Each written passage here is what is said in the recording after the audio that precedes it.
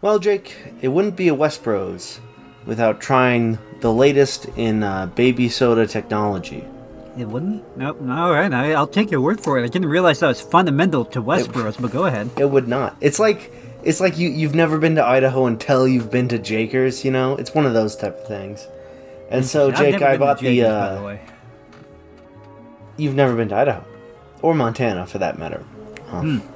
But I just so happen to have in my hands here a can of Coca-Cola's newest creations. Coca-Cola Creations, you'll recall they came out with a Starlight earlier this year. Ah, yes. You'll recall. Jake, are you familiar with the musical artist Marshmello? I hate this already. I got Marshmello's limited edition Coca-Cola, zero sugar. Marshmello's Coca-Cola. What do you... If you had to guess what the flavor of this might be, what would you guess? It's just a white can with a little drawing of Marshmello with his little bucket head. I'm not even entirely sure who Marshmello is, so... He makes some music. That's all I could really tell you about him. I can't tell you any of his songs, though I know he's very popular. He doesn't make... I wouldn't say he makes bad music. Is he like that dubstep guy who wore like the mouse head? Is that what he's going for? Kind of. Yeah, he's got like a little... He wears a marshmallow on his head. He's got the little... I see. See, he's, No, I see. You don't have to show it to me. If you had to guess what Marshmellow's Coca-Cola would taste like, what would you guess? I'm guessing like a s'mores kind of thing? Marshmallow? Exactly. Watermelon strawberry. You hit the nail right on the head, Jake.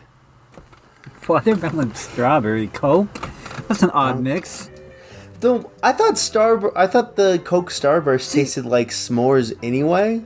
So my theory is that they were gonna have Marshmellow's Coke taste like Starburst, but then Marshmallow didn't want his Coke to taste like marshmallows, so they switched them.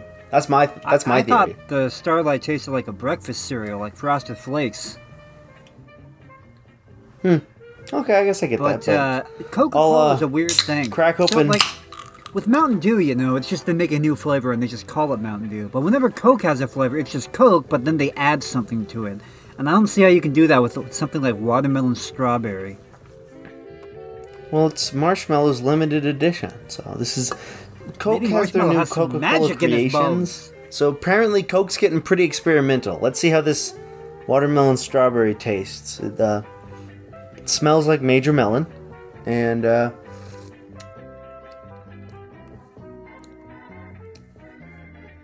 has a flavor to it. Okay, that's a good sign, I think. Yeah, it's got a pretty strong like fake watermelon strawberry flavor to it. I'd give it a 6 out of 10. Could have been worse. Is it as good as the watermelon flavor of bubblegum? No, not as good. I did get to try recently Bud Light Next, their zero carb beer. Absolutely disgusting. It tastes like a beer flavored LaCroix. Yeah. That sounds very awful. This is pretty mediocre. Much like Marshmellow's music. Ayo! Postmodernism, McLean. Let's talk about that for a while. Oh boy. Here we go. I quote from Wikipedia, "Postmodernism is an intellectual stance or mode of discourse defined by an attitude of skepticism towards what it characterizes as the grand narratives of life, of modernism, opposed to notions of epistemic certainty or stability of meaning, and emphasis on the role of ideology in maintaining systems of socio-political power." Basically, it's an idea that a bunch of commies came up with in the 50s. So, the basic idea behind postmodernism is that there are an infinite number of ways to look at the world, which is true, there are, but what the postmodernists say is you cannot prioritize any one of those ideas. There is no such thing as objective reality or objective standards, right?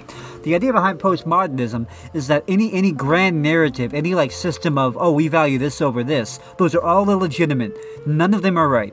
everything is the same as everything else, like morally. Basically, like everything's subjective. Claims to objective fact. That seems true. Wait a second. How do? Yeah. How can they hold that to be true?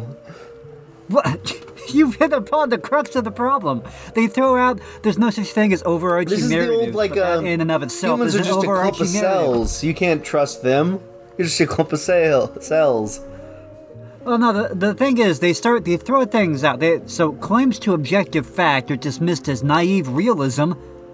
We just invented this idea in the 50s. It's absolute nonsense.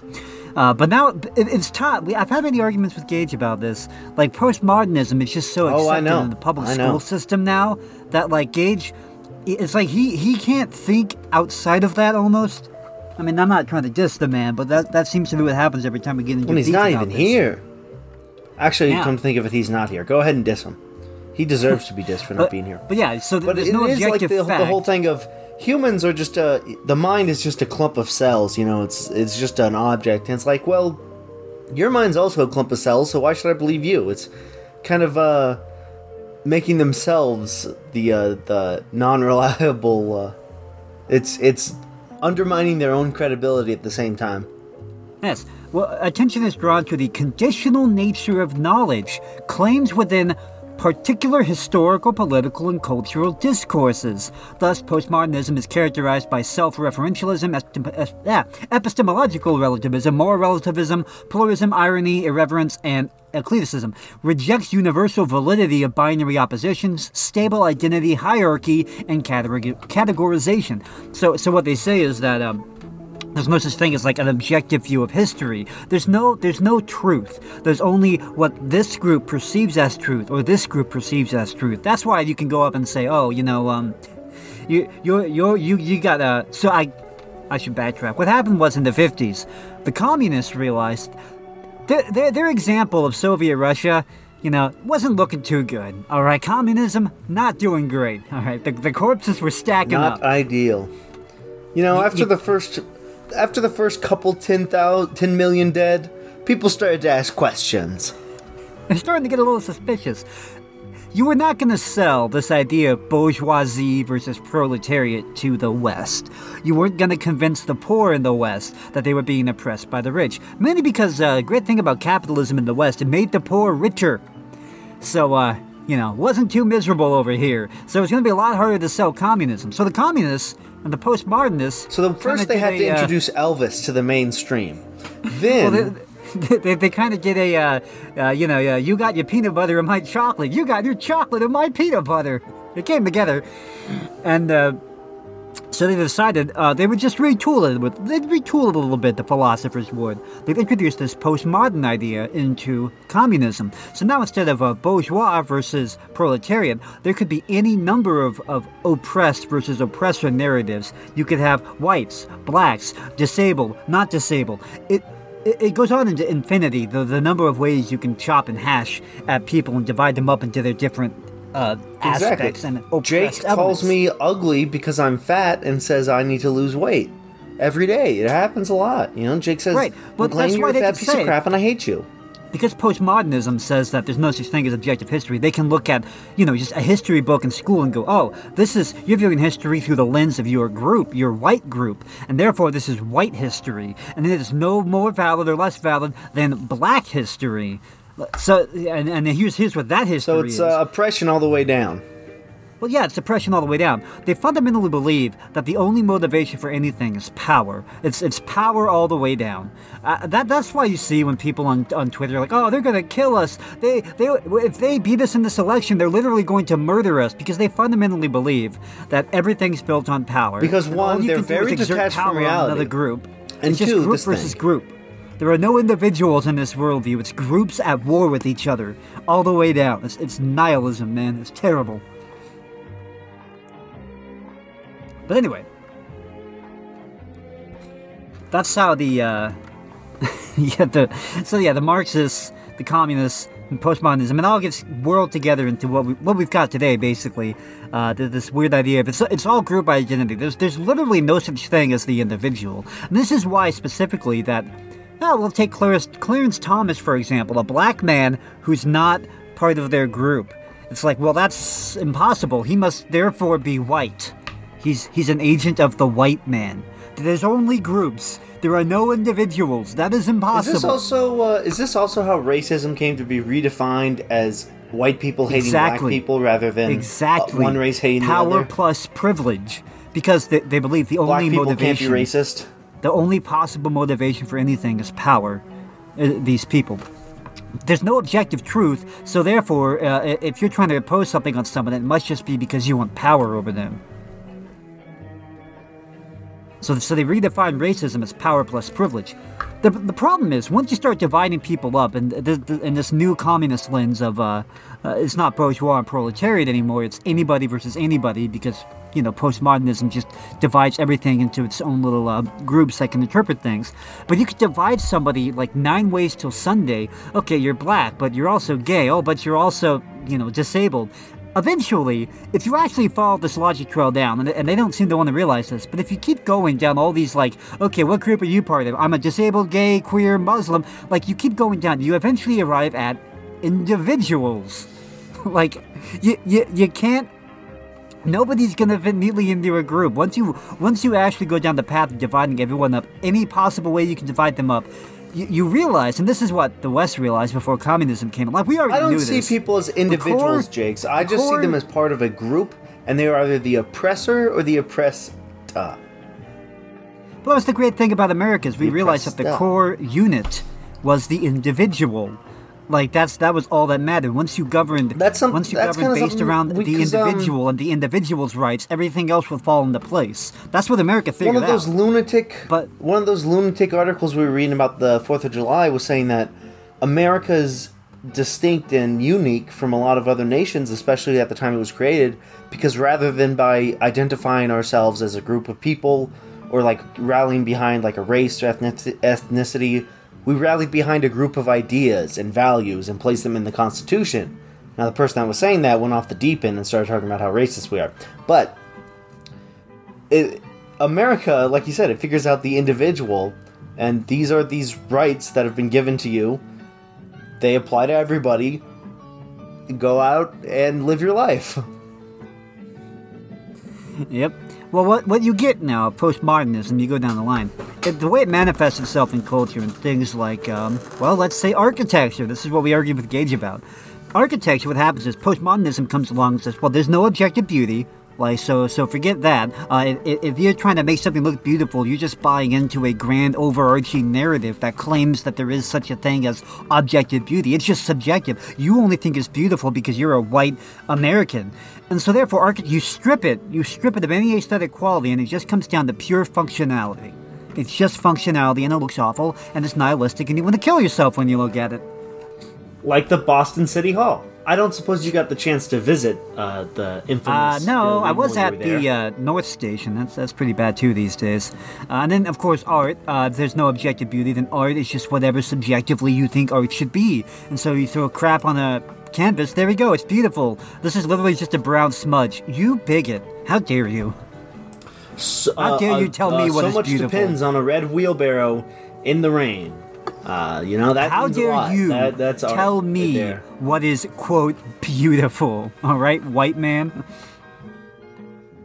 Colonizer. And this brings me to what I was thinking about today. This is a complete rabbit trail, but did you see that video clip of a couple of people in Portland where they get in an accident, and a native man, I believe, is yelling at this white woman about how she's an evil colonizer, and she, being a liberal Portlandian, Oregonian, being a liberal Oregonian, is saying, no, I'm on your side. If you want to solve racism, they're yelling at each other, and it's like, you two idiots. Delightful, I did see that.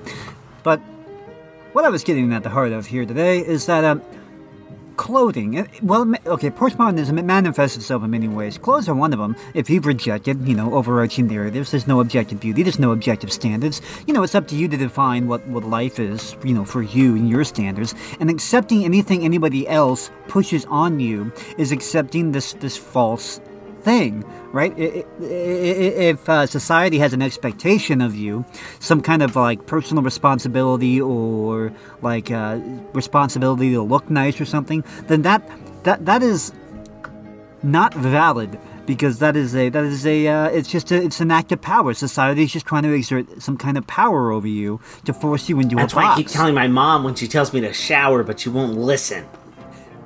And so you've ended up now. I'm busy moderating my subreddit.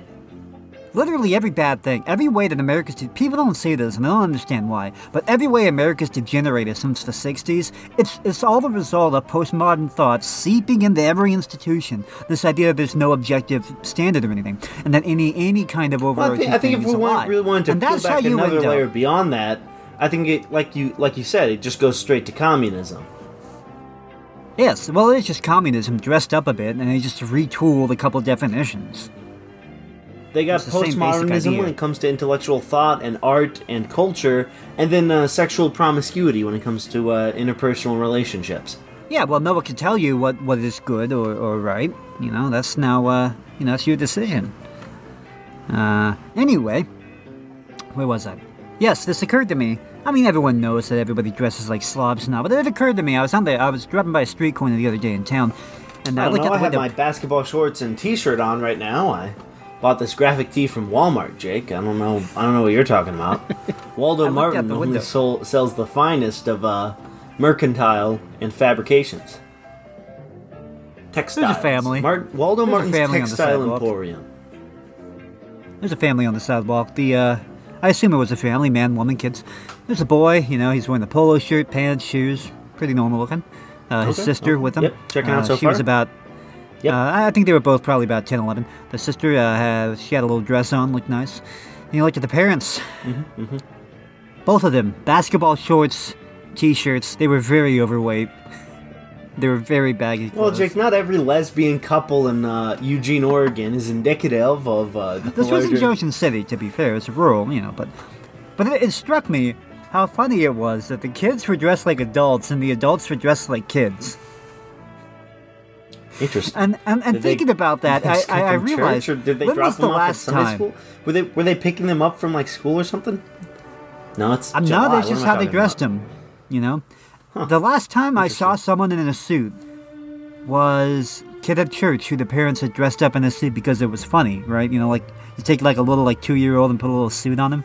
It's funny. That's the only time you see it out in the real world these days. And then that's like a notch above putting Teddy in clothes, buying clothes for a dog. Part of it is Teddy's got a nice Magnum PI look with this Hawaiian shirt Bronson and Sarah got for him since it didn't fit Lola. He's got a Miami Vice sort of sorry. Go on with what you were saying. Part of it is Oregon, right? It's already a more laid-back area. West Coast in general is, but Oregon's, more laid-back, so you're not going to see people out in suits anyway. But the point is, there's got to be a fine line there between wearing a full-on suit and t-shirt and basketball shorts everywhere you go. And that is all of society now. It is insane. It is insane. Jake, I 100% agree with you. However, you brought the subject up earlier, and as much as I appreciate dressing well or dressing better, it is currently 76 degrees out, and it's 10 o'clock at night. Have you ever wondered? Mid-90s. During the day, I can't do it. Have you ever wondered why it was, when you looked at old movies or photographs, you saw people in the summertime, they weren't wearing shorts, t-shirts, and flip-flops? Why do you think that was? Global warming wasn't happening as much back then. No, it's because check. Well, they weren't sweating to death underneath there. They didn't even have AC either. The thing was, first of all, people knew how to make clothes. People knew how to wear clothes. People wore materials that didn't trap heat in.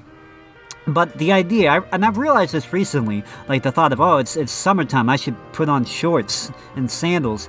Wearing just pants and shoes, as long as they're not like really thick material, it's really not that different. I think you really only think it is, and it really isn't. It's interesting, and it does not take, and even something as simple as swapping out a t-shirt with a thin polo shirt, like, what? There's literally no difference. It's strange. We've conditioned ourselves. And part of the problem is you don't want to be, because society has gone down this road, being the only one who's not dressed like a child.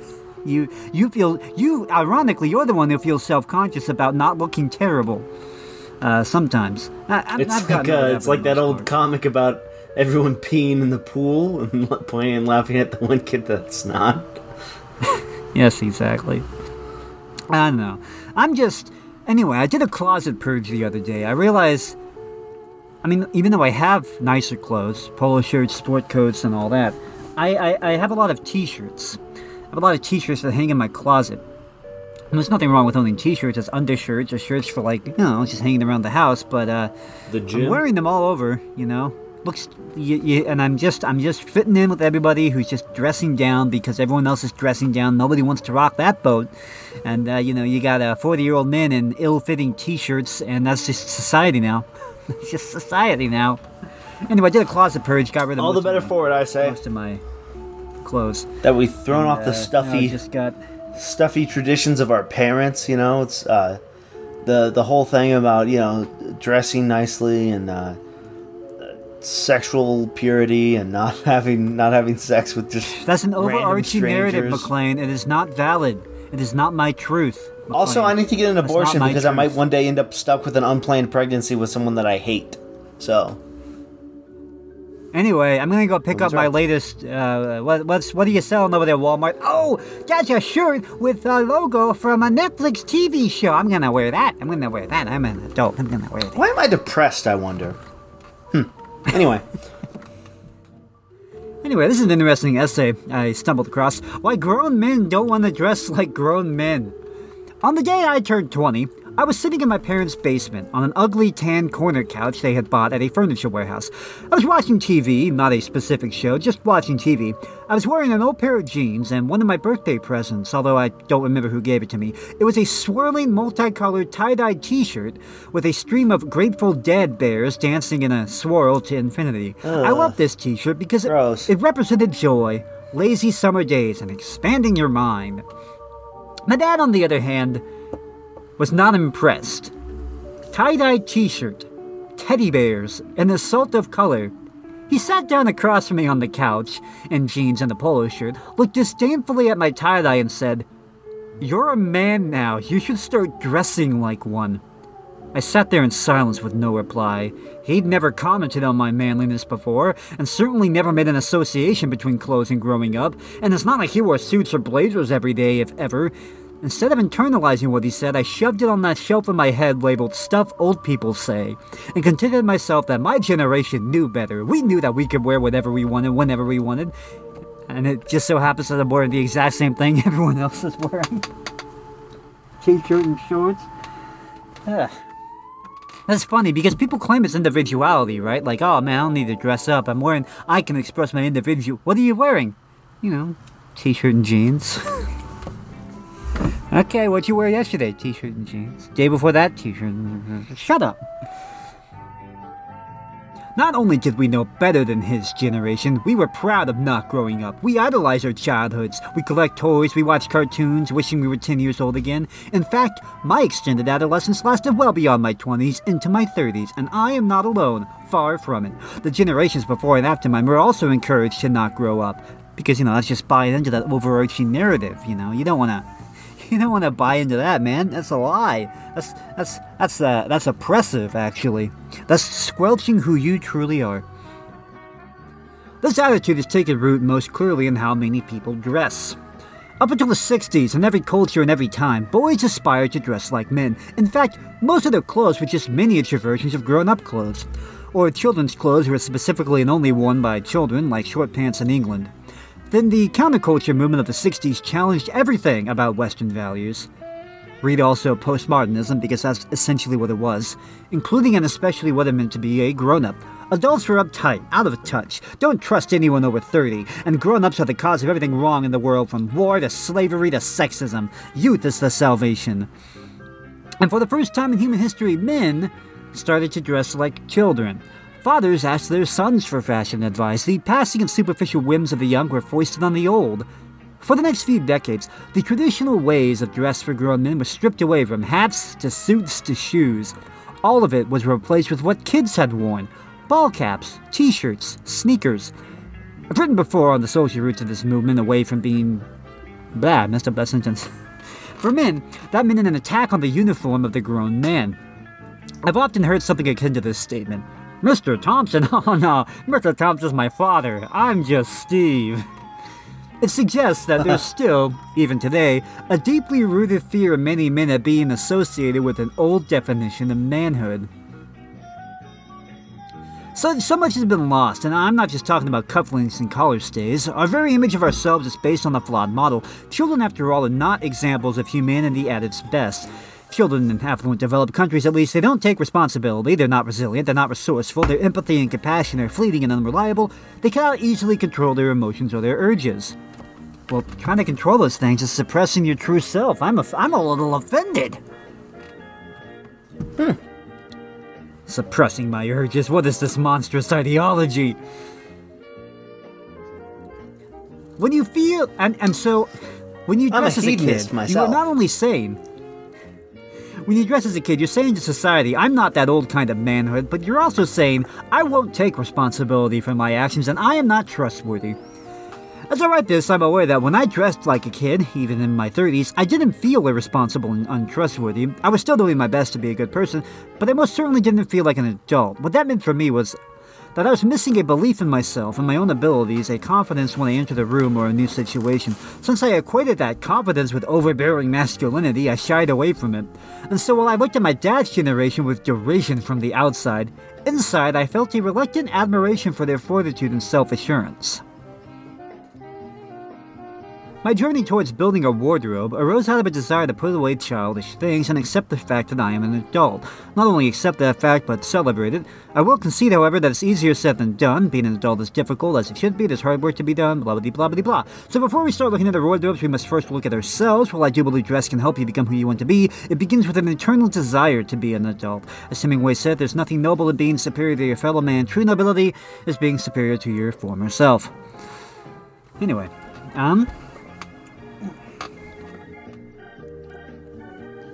The point is, adults everywhere just dress. They dress like children. It's endlessly amazing to me. I was listening to an interview with Jordan Peterson. He was talking about he had gone to Washington D.C. Right. It's an important place where people from all over the country come to see these monuments and everything. And all of the adults were dressed like their children, and they looked like kids who had a bicycle pump stuck in them, and they were inflated. Especially the fat ones, I'm throwing that in myself. It's just me. Whoa, easy there, buddy. I mean, even on the topic of fat, it's funny to me. Dressing better literally makes everyone look better. Everyone looks better. Literally everyone looks better in a suit, as long as it, fits them. Even the fat people. Fat people look better in suits. I don't know what you do about the women, but it's still true. It's still true. It's like women versions of dressing nicer, But I'm just... Well, since I am now going to be a student senator for the College of Arts and Letters at Idaho State University, maybe I should start dressing better, Jake, when I hit campus this fall. Like, the bare minimum simplest thing you can do is just have a sport coat. Like, seriously, just like... It's true. Maybe the beat-up hunting sweatshirts I've been looking for in the thrift shop shouldn't be my top priority. No. Interesting. Goodwill's usually pretty good about carrying just jackets, suit jackets to sport. I actually did find the other day, because I've been going around, I had a bunch of sport coats. I lost weight, they didn't fit anymore, so got rid of them. And I've been going around the last few days looking for new ones. I found a really good one. It's like a college professor type of sport. That's actually, I wore it last night, and a friend said to me, "You look like a college professor." And I'm like, yes, that is exactly what I'm going for. It was great. I found a good Scottish tweed one, and I found a full suit that actually it fits me for the most part. It's like a full 3-piece suit. I'm gonna take it in and have it tailored. I don't know when the opportunity will arise for maybe I'll have to attend a funeral sometime soon. I don't know, but I just like that I have it. I'm glad that I have one. It's pretty good quality too. I like it a lot. But Goodwill's pretty good for that. Yeah. Let's see here. Anyway, I somehow... It was a long, winding road, but we got from postmodernism to clothes, and here we are. I'm looking for something. Hold on. The problem is sometimes you give people this advice, and you see it on the internet, which is why you end up reticent to even dip your toe into dressing better at first, just because you look online, you see so many examples of like goofy goobers, goofballs who are like, all right, well, guess it's time to be a manly adult man. What does that consist of? Oh, dressing nice. Okay, I'm gonna get into my ill-fitting three-piece suit. There we go. All right, just comb my greasy hair back on my head. Hello, ladies. There's an aspect to that where, like, you're not quite you don't quite have self-awareness, and it's like, no, first take a shower, all right, then get a haircut, there you go, shave, maybe lose a little weight, don't just wear a full three-piece suit everywhere, because that's weird, dude. Like, that's like you wear a sport coat everywhere, all right? And then for nicer events, you dress a little nicer. It's not, you don't wear a three-piece suit to pick up your order at Subway. You know what I mean? Unless you work as a lawyer and you're on your way home. But yeah, I'm trying to figure out what the difference is. It's like you're trying to do the thing, but you don't know the rules, and it's just very awkward. Or like you'll buy a suit or something, or you just buy a sport coat or whatever, and it won't fit because you don't know how it's supposed to fit. You look silly, you feel silly, and then you never do it again. Like that seems to be a common thing.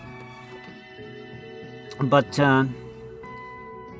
it is funny though. You brought up like dressing up in the summertime, and it's the kind of thing where, like, we used to know how to do that. They make jackets and suits out of materials like seersucker, which is like a really thin cotton, or linen suits, that kind of stuff.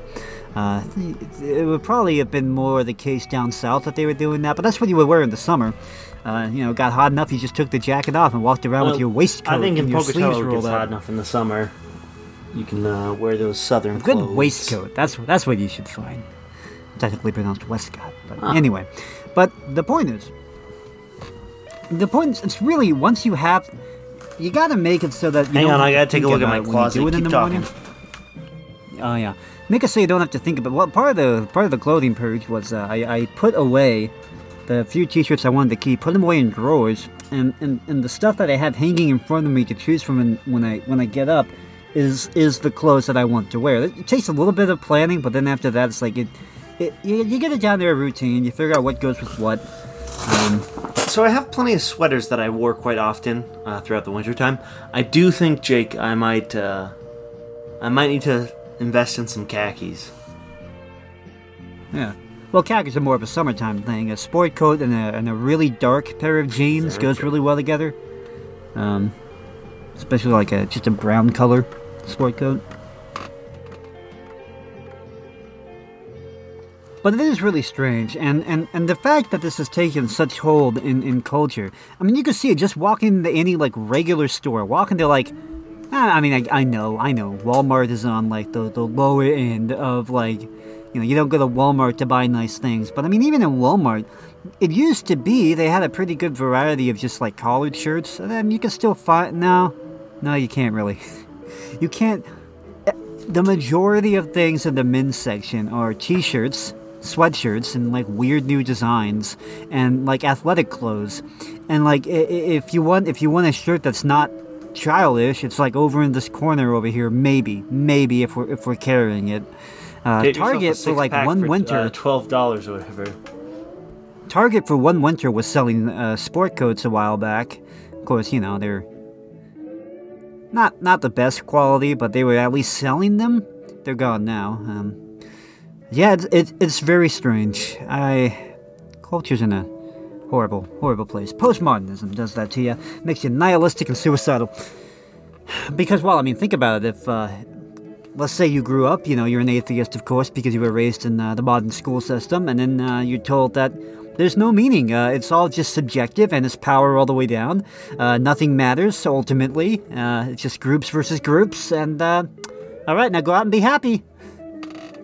I'm gonna shoot myself. I think I might need a nice pair of leather shoes, leather loafer type shoes to wear to campus this year. I see you've read the... What did I send you? It was over on Art of Manliness. It was... Well, I read the 1940 whatever style guide, and then I read the article they had about like modern. This was back to college wardrobe, 1948. As college students head back to school, they're probably doing so dressed in cargo shorts, flip-flops, and hoodies. Yet if we turn back the clock half a century, a college man's wardrobe is quite different. The following feature appeared in September 48. Hooded sweatshirts, man. It's just the downfall of society. I don't know. I threw out half of the ones I had just because it's very tempting. You think in your head, it's like, I don't want to do it. I'm just going to throw on a hooded sweatshirt and go out. Could you give them to me? No. Yeah, I stepped them away somewhere too. But I mean, it's strange. It's not like it takes more time to grab the sport coat instead of the hooded sweatshirt. And on the plus side, you don't look like a teenage bum in your 20s or 30s or whatever you are. I remember when I used to work catering, there was an event that we had where we had to have ties on, I think, and one of the chefs that worked for the catering as well, his name was Alex, and he was like a younger guy, like college days. He was from Wisconsin, actually, from Green Bay, and he's like, oh, here, I didn't know how to tie the tie, I think it was a bow tie, yeah. And he's like, here, I can help you with that. I'm like, oh, you know how to tie a bow tie? He's like, yeah, I used to wear one every day at school. It's like, why? He's like, I like getting beat up. I thought I was going to say there was a dress code, which, by the way, I am completely, totally, 100% in favor of dress codes. They're all gone now, by the way. I think burning the flag should be illegal, so that's a personal freedom I think should be done away there was a dress code when I worked at Fred Meyer. Of like the more like private Christian type schools might have dress codes. Yeah, I mean a couple private schools, yes, but like I'm talking about like in the workplace, retail jobs, they're just gone now. And I don't know, maybe part of it's like we want to attract more kids because we don't have enough employees. Let's just drop these things that we had. No dress codes. Are suit jackets oppression, McLean? From the AP News.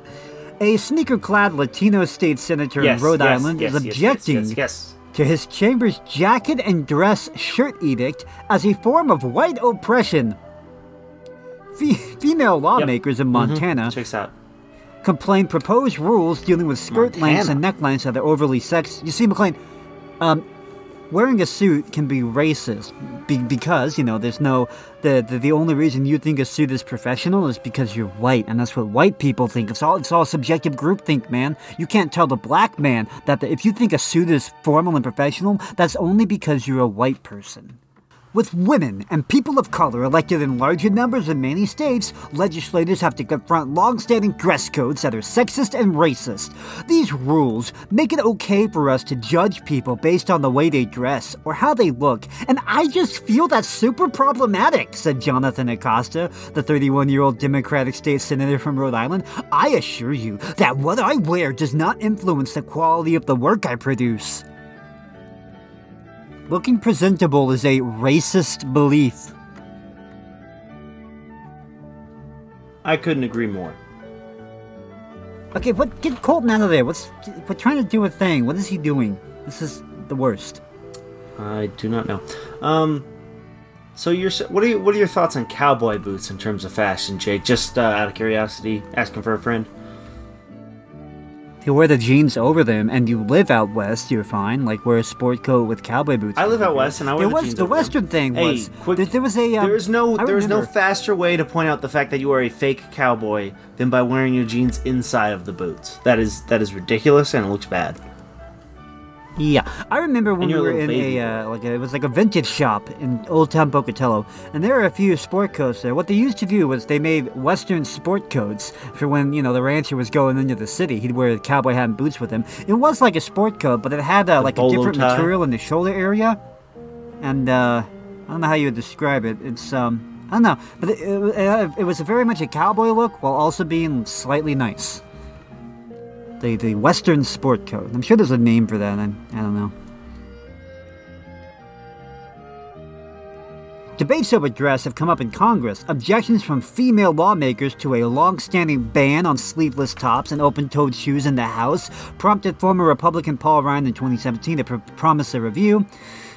Former Republican Speaker. Though it's unclear whether the rule was updated, spokespersons for Nancy Pelosi didn't respond to phone and email messages. On the other side of the globe, a Maori lawmaker, won his battle in New Zealand against wearing a tie to Parliament. He said the tie was a colonial noose and wore a traditional high tiki pendant instead. Wearing unconventional clothing can be an effective statement of resistance or solidarity in the political arena, but dress codes also play an important role in preserving decorum, said Rhonda Gaelic, dean at Parsons School of Design in New York. This is where the pushback comes from. We dress differently for a funeral the way we do at a barbecue. Are there ways to convey difference or resistance while still conveying respect or formality? The strife over dress codes reflect a general movement toward more casual dress in modern society. When I look at a senator from Rhode Island, he looks more like a tech bro to me than anything else, Richard Thompson Ford said, referencing the sometimes derisive nickname for workers in Silicon Valley. The Democrat-controlled Rhode Island Senate approved its new dress code Tuesday over objections from Acosta and other lawmakers. I mean, it is a funny thing. Politics was like the last place where you're still expected to wear a suit. Even in businesses, like, you have to look like a teenager if you want to look like you're cool and hip and upstart, brilliant, and intellectual, you know? Hip with the tech bros. That also reminds me, sometimes I'll scroll through, like, recommendations for videos on YouTube, so there'll be, like, debates. I think it was Jordan Peterson, who wears very nice suits, and he was debating a Marxist professor. Now, this Marxist professor, fat, long hair, beard, old, wearing just a plain black t-shirt. It was just like the most... You can see the two ideologies just represented in physical form. You got Jordan Peterson, he's thin, he only eats meat, he's wearing a nice suit to present himself nicely. Then, got a haircut, he looks great and everything. Then you got what was his name? Zizek? Something like that, the Marxist guy. Total fat slob in a t-shirt. But that's more authentic because he's thrown off the overarching narrative of needing to look good, right? He's not buying into that, because now he's his truest self, McLean. I know you think he looks like a big fat slob, but that's just the realism. He's an individual. Yeah. I think the biggest issue, Jake, is that I can start slowly incorporating more stylish choices into my wardrobe overall, but at a certain point, I'm gonna have to ditch my camo backpack I got from Fred Meyer in high school and actually buy a leather briefcase type of bag that Dad used to carry to college. Horror of horrors, you might actually have to look like an adult. Ugh. I know. You don't have to go full on briefcase. You can get Sir and Mister. You could get one of those messenger bag type things or something like that, like I have. Well, yeah, that's kind of what Dad had.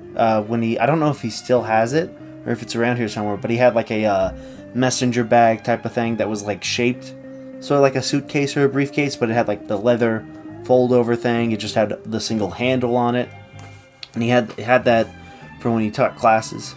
I thought it was a stylish look. Restaurant dress codes are racist, by the way, according to Eater.com. Racism in the zoot suit. Racist dress codes in schools are the new whites-only signs. Oh no! Oh no! I didn't realize. I could see you saying the dress code was racist because the women are they can't show as much or something, whatever. But racist. That's gonna be a hard sell for me. Oh, that's right, because suits are a white construct. It comes from a white history, and because we have to throw off the overarching narrative, you can't force your white clothes onto the black. Yeah, okay, I got it. Okay, this is by Andre Perry. Ever since enslaved blacks arrived on the shores of Virginia in 1619, white legislators at various levels of government have designed laws to control and suppress black people. Okay, in 1857, the Dred Scott decision... Alright, it's gonna take a while to connect here, to bring this all the way up to now.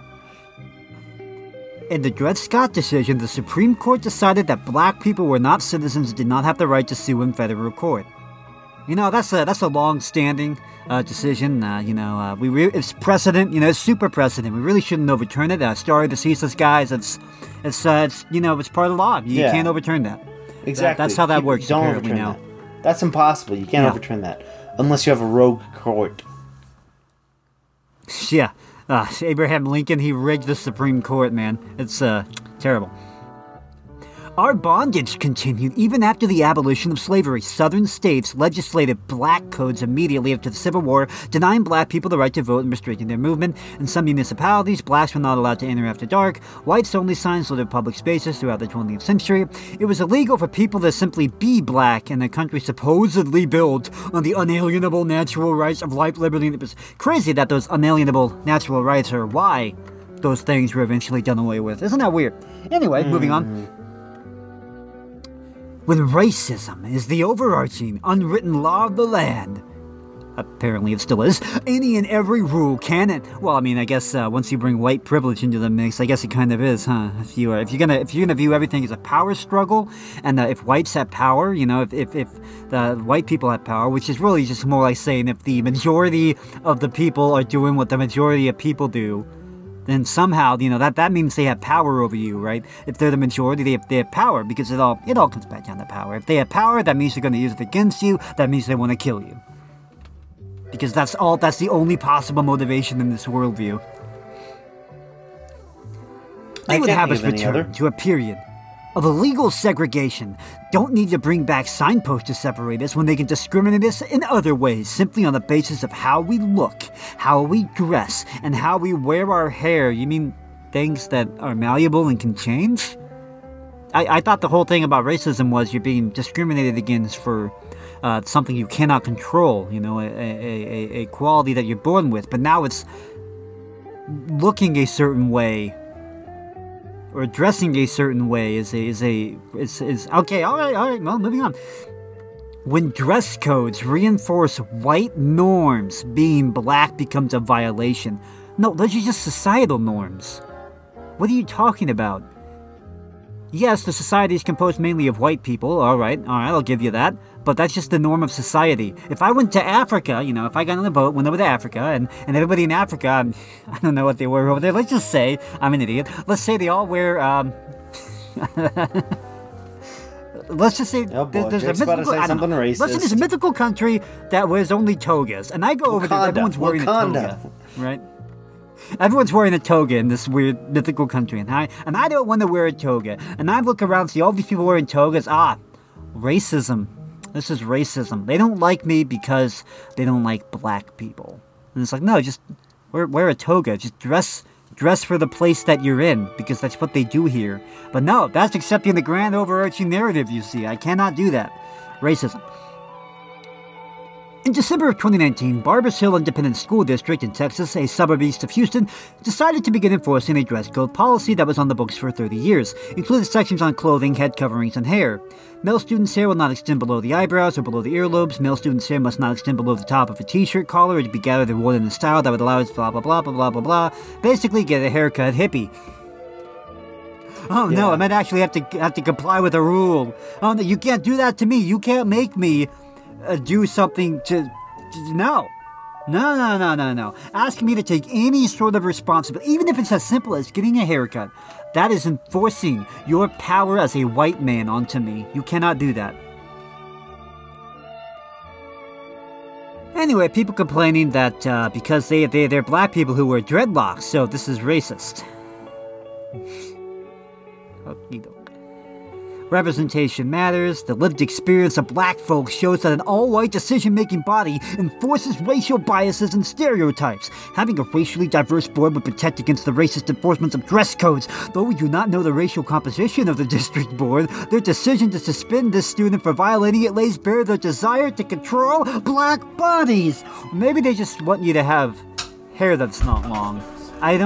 I didn't realize being black meant that it was like a rule. You have to have long hair if you're black. Like, you cannot physically cut a black man's hair. It is impossible. Yeah. Black men are born with dreads, Jake. In response to news stories about this decision, Superintendent tweeted that it is important to hold black students to high expectations, implying that dreadlocks are linked to bad performance? Well, no, they're linked to a attitude of slovenliness, I'd say, if you're trying to fit into a looking good, cut your hair, wear clothes that aren't trashy, there you go. All right, this is not impossible. This is not hard to do. Yeah, just like racism isn't hard to do. Come on, Jake. But setting an expectation for me means that you are a filthy racist. Having standards? Come on. Segregation-era poster boards and signs have evolved. I am. Today, people create... the cells evolved into. People create dress codes that discriminate against black students' natural hair. In March of 2018, some student got suspended for a haircut with shaved-in designs.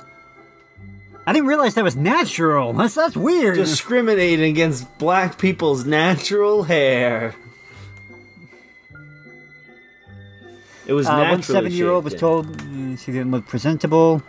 Blah, blah, blah, blah, blah. Multiple detentions to twin sisters who had hair extensions and prevented them from attending their junior prom. So yeah, enforcing the dress code is deeply racist because I don't want to conform to it, but also I'm black. Mm-hmm. Singling out black youth with long hair for punishment shows how prejudiced school officials would do anything, apply any rule, to achieve a bigoted result. Wait, so were there white kids coming to school with long hair and not getting in trouble? Is that what was happening? You probably should have mentioned that. That would have been a good point to bring up, because if they were only enforcing the rule against blacks, you might have a case there. But I don't see that in the article. There's no just kids not complying with the dress code. I'll just assume that was happening. All right. Just assume there's racism in there somewhere. So, Jake, you talk a big game about students and everydayfeminism.com. Sorry?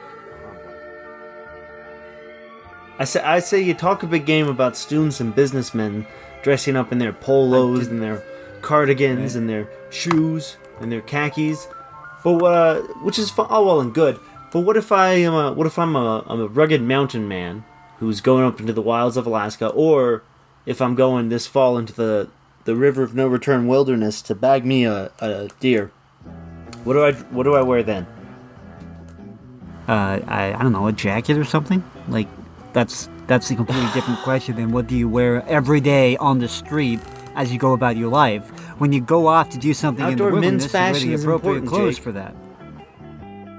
I'm gonna go look up Bing Crosby hunting pictures.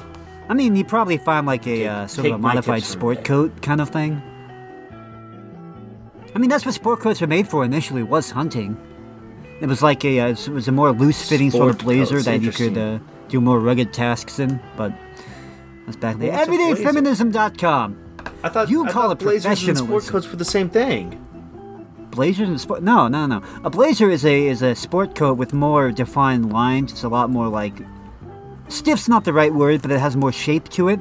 A suit coat is one that's part of a suit. A blazer is one that can be worn with, you can change the pants out.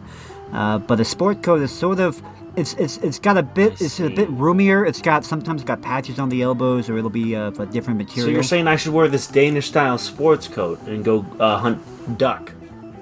You could. I would.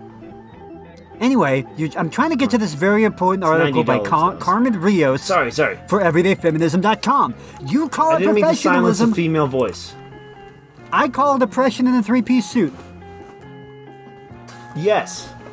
This is almost as bad as the AC, the air conditioning. I'm a young professional, and professionalism is one of my least favorite social constructs. Because postmodernism teaches that literally every standard is a social construct, because nothing's innate. It's all a construct. Nothing's biological, nothing's innate, nothing's objective. It's all made up. It's all made up, man. We're told we need to look or act professionally, but we rarely recognize that it's code for appear as much as possible as if you're something you're not and never want to be. In office environments, standards of professionalism are the law of the land, and they reinforce social hierarchies that value male whiteness above all. So this idea of social hierarchy, that's one of the big things that, like I said, Jordan Peterson talks about, is this idea of hierarchies.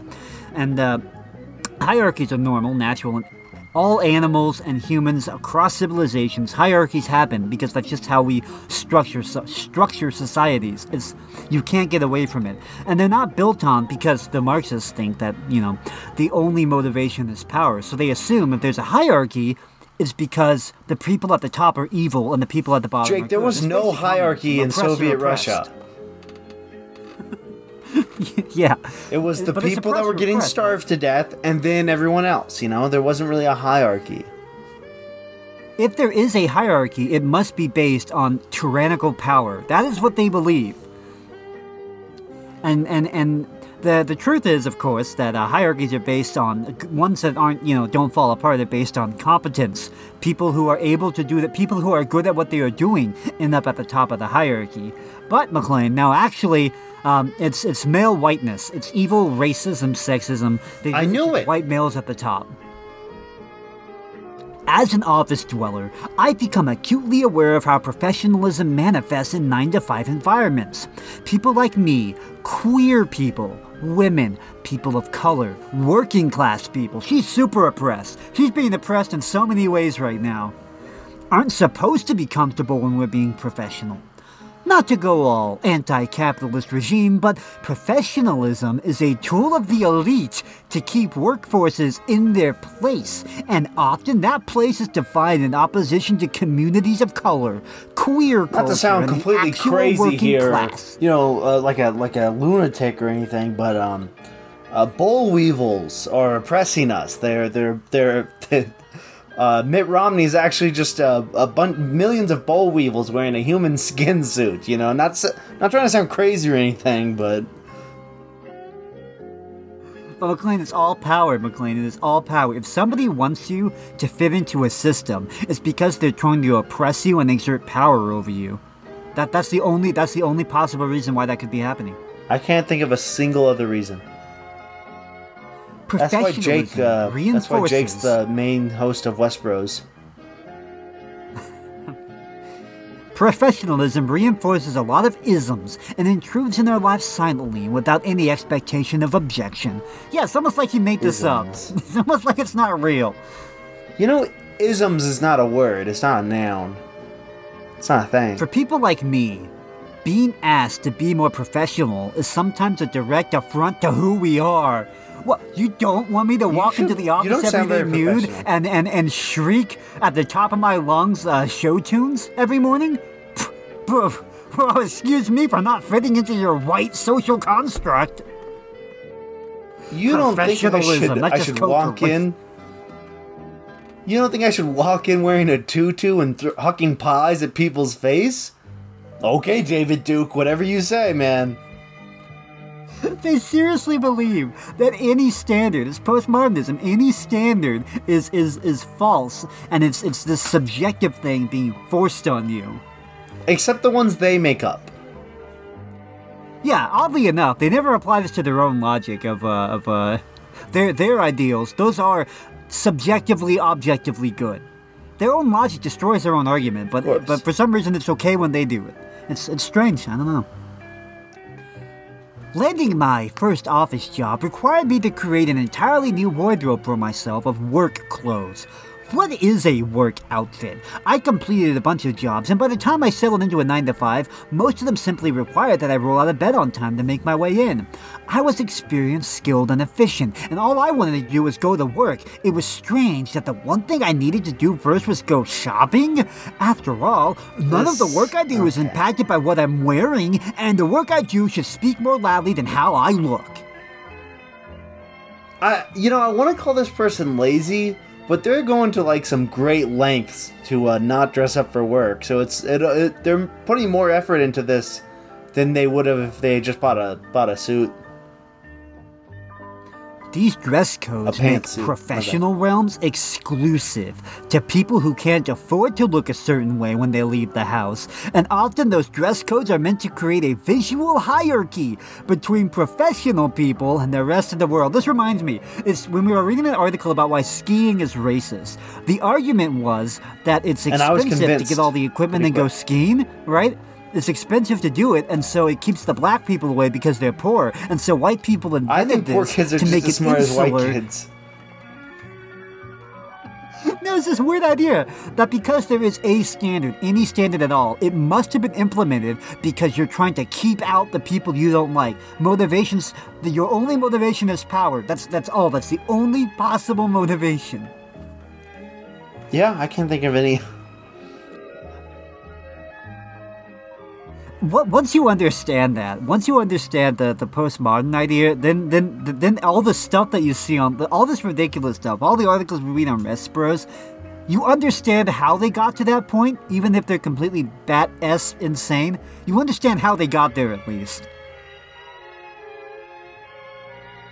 Because they've given a very limited it's like looking at the journal of a. It's like looking at the journal of a failed expedition that went wildly off course. You see where they made so many mistakes along the way, but you understand how they got to where they are. Yeah. It's not that anyone needs these outfits to actually do their job. It's that the power structures in place here demand us to wear this stuff to earn respect, and I'm not into that. One of the reasons I'll put on that blazer in my office is to head to Capitol Hill. If I'm going to a meeting or an event in or around the halls of Congress or the White House, it's expected that I show up dressed to the nines. Was this written by AOC? I wonder how oppressed you are. I wonder how oppressed this woman is if she's going to meetings and events in the halls of Congress. The oppression is real! This stirs up a lot of questions. Why can't elected officials take me seriously in my actual clothes being my actual self? Maybe it's because you're portraying that you do not give one single F about trying to look like you care. It's crazy, isn't it? There's a reason why we dress up to do important things, because it signifies that these things are important. It is the outward acknowledgement that we are doing something serious. Well, why can't I just show up in a t-shirt and shorts to present my bills to the floor of Congress? Because you look like a child! And that's the other thing, too, of this completely different kind of... But there's guys out there who'll be like, oh, why should I saw this a bunch. I was looking at that video when Jordan Peterson was talking about dressing up, and there was these guys in the comments like, real men, they don't care what others think of them, all right? Like, dressing up, that's just you're just being wimpy. That's like what a woman does. It's the classic, I'm so masculine that I don't care what other people think of me, so I'm going to do this really masculine thing. That is a completely new idea, by the way. That has never been the case in history, that men didn't care about men's fashion. Well, that just sounds like some lazy dude that's like covering up when someone calls him out on his crap. That's just... Oh, what? You think I'm not a man if I'm not wearing this Mickey Mouse t-shirt? Well, you're not a man because you're just going along with the whole I need to wear a suit thing. And it's not like they don't care, because they do care about it. There's they're not dressing in they're not throwing a burlap sack on. They're dressing like the people around them. All right, if they showed up wearing oh man, I don't have any clothes today. I don't care about how I look. Oh, here's my wife's dress. I'll wear that to work. You do care. You do care. You just want to look like everyone else. That's the thing. You're afraid of not looking like everyone else. Anyway. People tell us to dress for the job you want and not the job you have. The problem is not that we want to look good. It's that when we want to look our best at work, sometimes we can't look like ourselves. That's this other weird idea. You have this subjectively, there's no objective standards. You have this true self, and you can't have an objective reality come in and say that that's wrong. That's the same idea behind... When you wonder how you can logically claim that, oh, I feel like a woman, therefore I am one. Well, under postmodernism, there is no overarching narrative. There's no such thing as a gender binary. If you feel like this is true, then it is true for you subjectively, because there's nothing bigger than that. No other reality has precedence over yours. Everyone's on an equal playing field, so if you're a woman, you're a woman. Dude. And it's insane. If you're questioning it sounds insane. To a normal person, it sounds insane, because you're like, wait a minute, you're saying you will deny objective reality? And they'll say, well, yeah, objective reality is racist and sexist. That's a white idea that there is such a thing as objective reality. And you're like, all right, well, can't argue with you anymore. You've reached the point of no return. There's literally no way to argue out. You broke the ability to think. 2. You broke the ability to think. That's not my truth. Yeah. Like, at that point, literally what anyone says is meaningless and doesn't matter. I've been sitting here for the last hour trying to think of the word for it. Like, this idea of oppression going across different aspects. Because we talked about it when we were telling Dane about fat phobia. And end with a sectionalism? Yes, intersectionalism. That's the one. Everything's intersectional. I thought you were doing the bit. Everything has to have this. I thought you were doing the bit. No, for the life of me, I could not think of the word. I wish I was doing a bit. I felt like an idiot. But everybody has to, like you were saying, everyone has to have a slice of the oppression pie. Everyone's got to be more oppressed than everybody else. That was the category turn. That was the heel turn that the Marxists made in the 60s. They went from bourgeois to proletariat and then decided, no, you know what, scrap that. That's just one of many ways you can divide up oppressor oppressed. Intersectionalism was the new idea, where it could be along any number of lines now. It wasn't just the rich and the poor. Now it could be your Oh, you're not sex, concerned about gender, the rich? What race. about the AC at work? Does that bother you? Air conditioning is sexist, McLean. Duh. Oh yeah, that's the other thing. That's where like the abortion stuff comes into play. Like it's this belief that if you believe it's a human life, then it's murder. But if you don't believe it's a human life, then it's not murder, because there is no objective reality. There's only your interpretation. There is only your interpretation. And, that's awful convenient. Downfall of society, that's all that'll That I literally can't be wrong, no matter what. Exactly. It's weird how, everyone has their own truth and the subjective reality and all that, until I disagree with that idea, in which case, then I'm just wrong. Not only wrong, but transphobic as well. What is a woman? A woman is anyone who identifies as a woman, McLean. Yes, what is that? Oh, it's anyone who identifies as a woman. Didn't you just hear me? Oh, sorry, my bad. Come on, man. You can't include the word in your definition for the word. Well, yeah, that's circular logic, but it doesn't matter because circular logic is not a fallacy in my view. My truth says that's not a fallacy. My truth. And if you think it is, that's your white supremacist interpretation of reality. Speak your truth, man. Go off, Jake.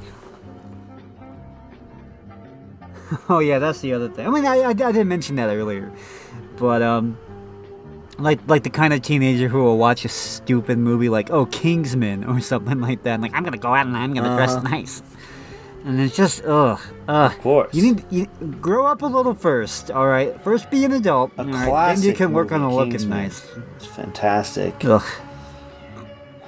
What a movie that was. Oh boy. Somebody went over to r/ask Reddit. Grown men 30 or older who still dress like they're teenagers. Why? Oh, the comments. Because it's comfy, you gatekeeping twat. What is dressing like a grown-up anyway? I don't understand. User grilled stuffed I dragon. identify as a grown-up. A grown-up is whoever identifies as a grown-up. User grilled stuffed dragon. Imagine judging someone's maturity based on their clothing choices. Be better, OP. Can I judge your maturity based on the username grilled stuffed dragon? Can I do that? I don't know. Oh, there we go. Let's see. So many good replies to this. What does that even mean? User knee-jerk nihilist? Don't think this applies to me, but F you and everything you stand for, you superficial waste of an opinion. Wow. They really do feel like, they feel so attacked. What does dressing like a teen even mean? I wore jeans and a t-shirt as a teen and I still do as an adult. Does this mean I'm dressed like a teen? What does dressing like an adult even mean? I'm not really sure what that means, but I like wearing hoodies because I love how they all pretend. What does that even mean? What are you trying to... Whoa! Moral panic. Oh yeah, anytime you ever try to tell someone there is an objective standard for something, moral panic. I love that phrase, it's so good. It's a moral panic. It's a moral panic. I can just dismiss this. It's a pretty multi-use, it's the multi-tool of because as we all know, I use to dismiss. As we all know, McLean, there is never a reason. There's never a reason to actually be panicked about morals. There's never a reason to try and stop something. So if you ever want to actually stop something that you think is bad, it's just because of morality or whatever. They're just panicking. It's like a moral thing. They think it's wrong. Don't they know that you can't judge one system of values over another? User Gubble Buppy. Fashion is a foreign concept to me, and just as I did when I was a teenager, I still love Metallica. I can picture this dude in my head. He's like the fat 40-year-old in the Metallica concert t-shirt who you make a wide path around out in public. Max DPS _ says, because I don't give an S what other people think about me. That's a problem, don't you? So you don't have any shame? It's about keeping in touch with your youth, and you're much less likely to be bothered on the street by anyone. Socially speaking, how one dresses means absolutely nothing about who they are on the inside. Well, it might mean that you actually care about how you look out in public. It might mean that, it might mean that you're actually, responsible and, weird, isn't it? There are some juicy questions on this related on r/askreddit. What is something porn normalized? What are some unmanly things that are actually very manly? I'm going to click on that one. Oh, no. Fathering. Let's get the vegans in there to tell me I've also been called a homosexual by multiple other guys for saying I like gardening. Growing flowers. Sewing. Wearing sunscreen. Reflection. And apologizing when you're wrong. If someone tells you something is unmanly, tell them a real man would be secure enough in their manliness to not give an S about what they think. It's really funny. So here's a post over on that. What is this? Like r/relationships, where this lady was saying that her boyfriend is still dressed like a teenager. He's 27. She's like, why can't he just grow up and dress like an adult? The comments, what does dress like a teenager mean? Like jeans and a t-shirt? What line of work is? Yes, let's say yes, exactly that. Stop doing that. Sounds like the perfect time for my rant about crumble cookies. Crumble cookies, Jake, are you familiar with the concept of like like the cookie place crumble cookies? The brand is very big. I've seen people buy them around here for events and stuff. Oh, okay. I didn't know that they were over in Oregon. I just assumed they were a Mormon thing. Crumble cookies are for women. I know, yes. It's man does not eat a cookie. It used to be like designer that. Cupcakes used to be a thing, and then it was, it's definitely a woman thing, yeah. Because at its core, it's just a cookie, sure, and there's nothing inherently gendered about cookies. But, like, that specific type of cookie is like the super rich, overpowering, sugar-covered cookie. And a man does not eat that. I keep trying to tell Gage this.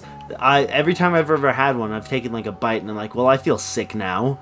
I don't understand what man is going out here thinking, oh, I'm going to get myself a crumble cookie. Grow up, dude. It goes back to eating cereal for breakfast or pounding down marshmallow baby soda, you know what I mean? What, McLean, eating like an adult? What does that even mean? I don't understand what you're saying to me right now. Are secure enough in their adulthood that they'll eat they'll eat Lucky Charms for every meal. You're literally saying nonsense to me, dude. What does that even mean? What does dress like a teenager mean? Like jeans and a t-shirt? What line of work is he in? Are his outfits inappropriate for work? Are they affecting his life in any way beyond you just not personally liking it? Maybe that's the real problem. This sounds like a you problem. Trying to change someone because you're embarrassed by them is going to cause low self-esteem, body image issues, and mental health issues, which you don't do to someone you're supposed to love. Hey, you cannot ever tell anyone that they could improve. Stop wearing... I think you should stop wearing Pokemon t-shirts to your office job every day. Great. Now I have anorexia. Body. But that's the thing. Postmodernism. You can never tell someone that they could be better than what they are. You can never recommend that they improve themselves because now you're imposing an overarching narrative on them. You can't do that. It's the same thing with body positivity. Well, that's how the whole thing with the gays and the trannies started. Was that now you can't tell them that they're wrong. That's hurtful. You just have to go along with their delusion and say that yes, they are a woman. And it used to get made fun of, but now it's seen as like unthinkable to even slightly disagree with that. I can understand wanting your boyfriend to wear clean clothes without holes, but honestly, if he wants to wear t-shirts and basketball shorts, he's allowed to. You can't dictate what he wears, it's his choice. I'm a girl, but I wear men's clothing 99% of the time, and I've often gotten weird looks and been called a man before. Do I care? No. If he's happy with how he dresses, then just drop the issue. Like, you care about it because you're embarrassed by him. It seems like a you problem. You're embarrassed by him? Are people actually not taking him seriously, or are you not taking him seriously and projecting?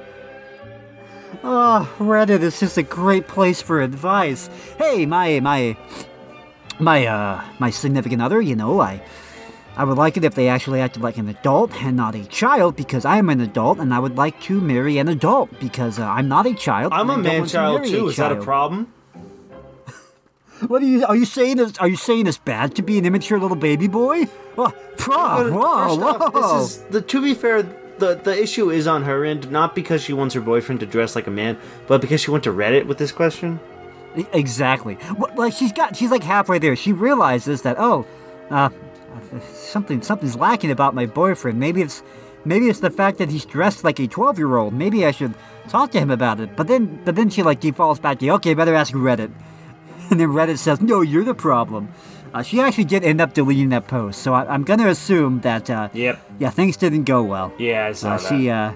She got shamed back into submission. How dare you think there's a standard? How dare you think there's a standard? How dare you? How dare you? That's white supremacist patriarchy imposing that standard. How dare you? Shame. Shame. Shame. Shame. Can I just say that I'm a 27-year-old guy with literally zero style or whatever, and I just got out of a 3-year relationship with somebody who constantly made comments about my appearance. I went from being a super confident person to being pretty depressed about the way that I look, even though style and fashion have never mattered to me. Please, let your boyfriend be who he is, and please try to let go of silly superficial things like his basketball shorts. If those types of things are deal breakers, break up with him. Nobody should be given insecurities like this. If he's happy wearing basketball shorts into a nice restaurant, literally, who the hell cares? That just means he doesn't let the way people look at him define him. Let's unpack your little story there, buddy. You were wearing basketball shorts into the black tie restaurant. Your girlfriend goes, hey, can you please act like an adult out in public? And so you left her because that made you sad. Because you couldn't do that because that would be, accepting an overarching narrative of what an adult is. You can't do that. You can't let someone else define that for you. And so you had to break up with her. You had to. I'll say this for that girlfriend. Dodged a bully. You dodged it. You dodged that one. Good for you. Good for you. Whizzed right by you. Whizzed right by you. You'll never take my basketball shorts. How would you feel if your boyfriend told you he wanted you to dress more like an adult woman? That he doesn't like how you dress? That he wants you to start wearing skirts and stockings? Well, I don't know. Is she wearing basketball shorts? I might bring that topic up with her, maybe. I'm going to assume that because she wants him to look better, she's probably not wearing basketball shorts or sweatpants out in public. Isn't that crazy? The only subreddits actually talking about dressing well or is r/female fashion advice. Yeah, it's the lesbians. Yeah. Well, that's the other thing. I was trying to look for a tailor in town because women have this innate thing where they do still care about fashion. It's less of a society thing and more of a because it makes me feel pretty. So it's still alive in some ways with women, but not men. That's just completely fallen off. So if you're looking for a tailor, they're all women focused. It's all women now running the tailor shop. So it's really hard to find one because it's like they'll say, because I've been looking around for one to get that suit. I picked up the 3-piece suit tailored, alterations made to fit me better. And it's so hard to find one. It's like, do you do men's suits? And you're looking in like the fine print of the website. I don't know. It's just a lot of stuff about wedding gown. Oh, the other funny thing, the reviews on...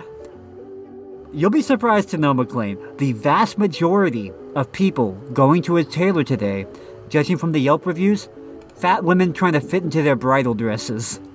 No way. That's the vast majority of them. And it's hilarious. You look through the reviews. Whenever they post a picture, it's always, oh man, you got this resized for me just in time. Picture, fat woman. I saw one negative review. Maybe the dress wasn't the thing that needed to be resized, lady. There was one negative review for a place in Eugene. The review went something along the lines of, "Oh, you took my measurements and you sewed the dress, and then 2 weeks later it was like a month later or something when I picked it up and it was too tight, and the lady had the gall to tell me that I gained weight. 1 star." I think I know what happened here. Fat phobia won't make me dress any less provocatively this summer.